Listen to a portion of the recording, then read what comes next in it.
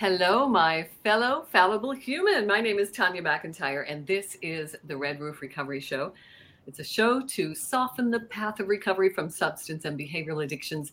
And it's not just for addictions, it's for life. I appreciate you spending the next few minutes here as I'm joined in conversation with my life partner and my best friend. I call him Sir Lancelot. Thank you for being here, sweetheart, my knight in shining armor. You're welcome, my love. Thank you, sweetheart. Lance has been with me for over 30 years, and much of that was lived experience through my drug and alcohol addictions. Lance brings the perspective of a family member of a loved one who's affected by addiction. For every one person who is challenged with an addiction, there are 5 family members also affected. So Lance shares his lived experience and empathy with family members whose loved ones are still struggling with addictions. Effective communication tools can motivate your loved one to seek recovery sooner than later.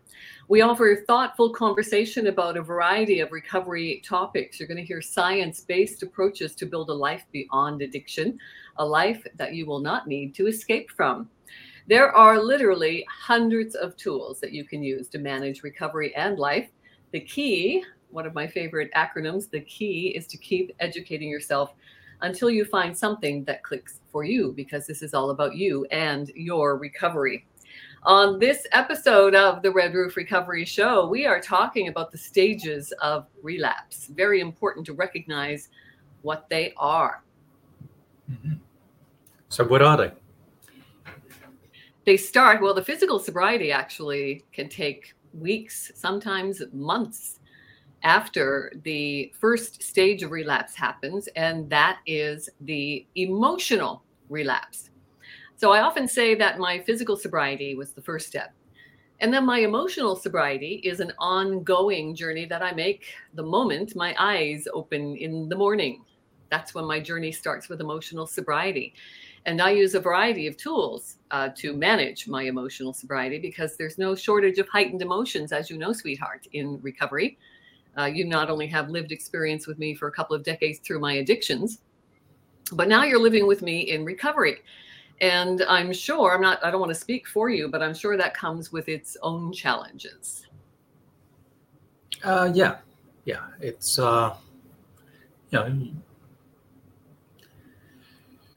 you have your ups and downs and your moments of frailty, and it's pretty much the same as when you were in your addiction. Is that I want to help, I want to somehow make it better, but there is the whole thing where unless you ask for help or ask me to do something specific, there's nothing really I can do apart from be there when you do ask. And that's a hard thing for people, to ask for help, especially if it's something that people feel shameful about or guilty about. For someone to turn around who are feeling vulnerable, and what you say about your emotional sobriety, if you're feeling emotionally vulnerable and seeing that you could be going down that path, recognizing that path, you may be heading towards the next step of relapse. It's hard to talk to someone and say, this is what I really need. Yeah, because being because you think you can do it yourself. Mm-hmm. Yeah. And I think understanding relapse, I spent 8 years in 12-step programs, relapsing every year. And that wasn't the fault of the program. That was my inability to accept the unconditional acceptance piece, which came a little bit later for me in cognitive therapy. So like I said, there are hundreds of tools that you can use in recovery and life. The key is to keep looking until you find something that works for you. So for me, the 8 years of relapsing in 12-step programs helped me recognize the stages of relapse, helped me recognize the pattern of thought that would begin sometimes months before I would actually physically relapse. So it started with me with an emotional relapse. I would start to get irritable. I would start to isolate. I would start to look for opportunities, perhaps. I had this kind of struggle going on with my mind. My alcoholic brain was wanting to have a drink or a drug to take the edge off of whatever I was going through. And then my more rational brain was saying, no, this is insane. You know, you're doing this work. You're now physically sober. What are you doing? This is crazy. So you've got this banter going on. I call it the itty bitty shitty committee, that negative narrative that swirls around in our head that never shuts up. So once sorry? Is that when you emotionally come under pressure? Something doesn't go right. You get emotional, that all this starts to happen? Absolutely. Yeah. Okay. I think I call it my disease of emotions. It's, you know, it's emotional turmoil that I used to run away from. I used to just numb out the feelings of heightened emotions that I didn't want to feel, you know, bordering on panic attacks. You know, I hear people now who are diagnosed with generalized anxiety disorder, and I think we all face some level of anxiety and depression at certain stages of life. And I was incapable of dealing with the emotions without taking an easier, softer way, looking for a quick fix, a quick hit to take that pressure off. I always equated to when I was a kid, putting air in my tires in my bicycle. And if I overinflated the tire, I'd have to put my thumbnail on the little gauge to let out some air. That is what it felt like for me. I needed that from the pressure of life and emotions, and I would get that from a drink or a drug. Okay, so recognizing the emotional relapse first. So recognizing that pattern of thought, my irritability, the loss of patience, my wanting to isolate, looking for opportunities where I might be able to sneak something without somebody knowing. So not really thinking about it, but, you know, you start to recognize these different mood swings. And then you start to go into what I call then the emotion or the mental relapse. So you go from emotional relapse. The mental relapse is when you stick in the emotional relapse too long. And the mental relapse, then you've really got that screaming going on, this whole dysfunction happening in your brain that you don't want to and you want to. You know, I often say, people say it's about choice. When I was walking toward a bottle of vodka, telling myself, this is insane, what are you doing? There was no stopping my arm reaching for the vodka. So there was no choice there for me when I was deep into my addictions.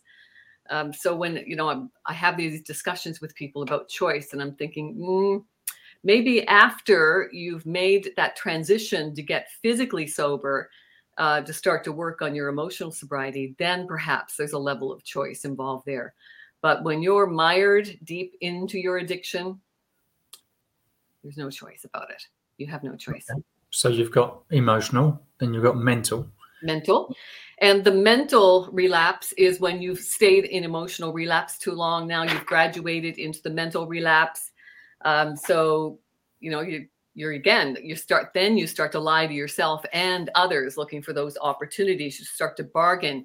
You start to look for opportunities to get together with old friends. Oh, I wonder what happened to that dealer I used to know. So seeing old friends that were part of your addictions, looking for opportunities where you don't get caught. So coming up with strategies to not only just recognize those patterns of thought, but then to nip them, cut them at the core, right? You got to catch it, check it, change it. All these snappy slogans that we have in recovery circles. Okay, so we can get to the last one, which I presume is something like physical, or where you actually. Oh, yeah. So when you're ignoring the warning signs, which I did for 8 years in 12-step programs, and then I would go into a physical relapse, and then I would be questioning myself after my fourth drink, saying, "What the heck happened? How did I get here?" Well, I got here. Looking back now, it started with a pattern of thinking, the emotional relapse, I call it, where I started to isolate. I started to notice real big swings in my mood, irritability, loss of patience, loss of interest, ignoring my self-care routine.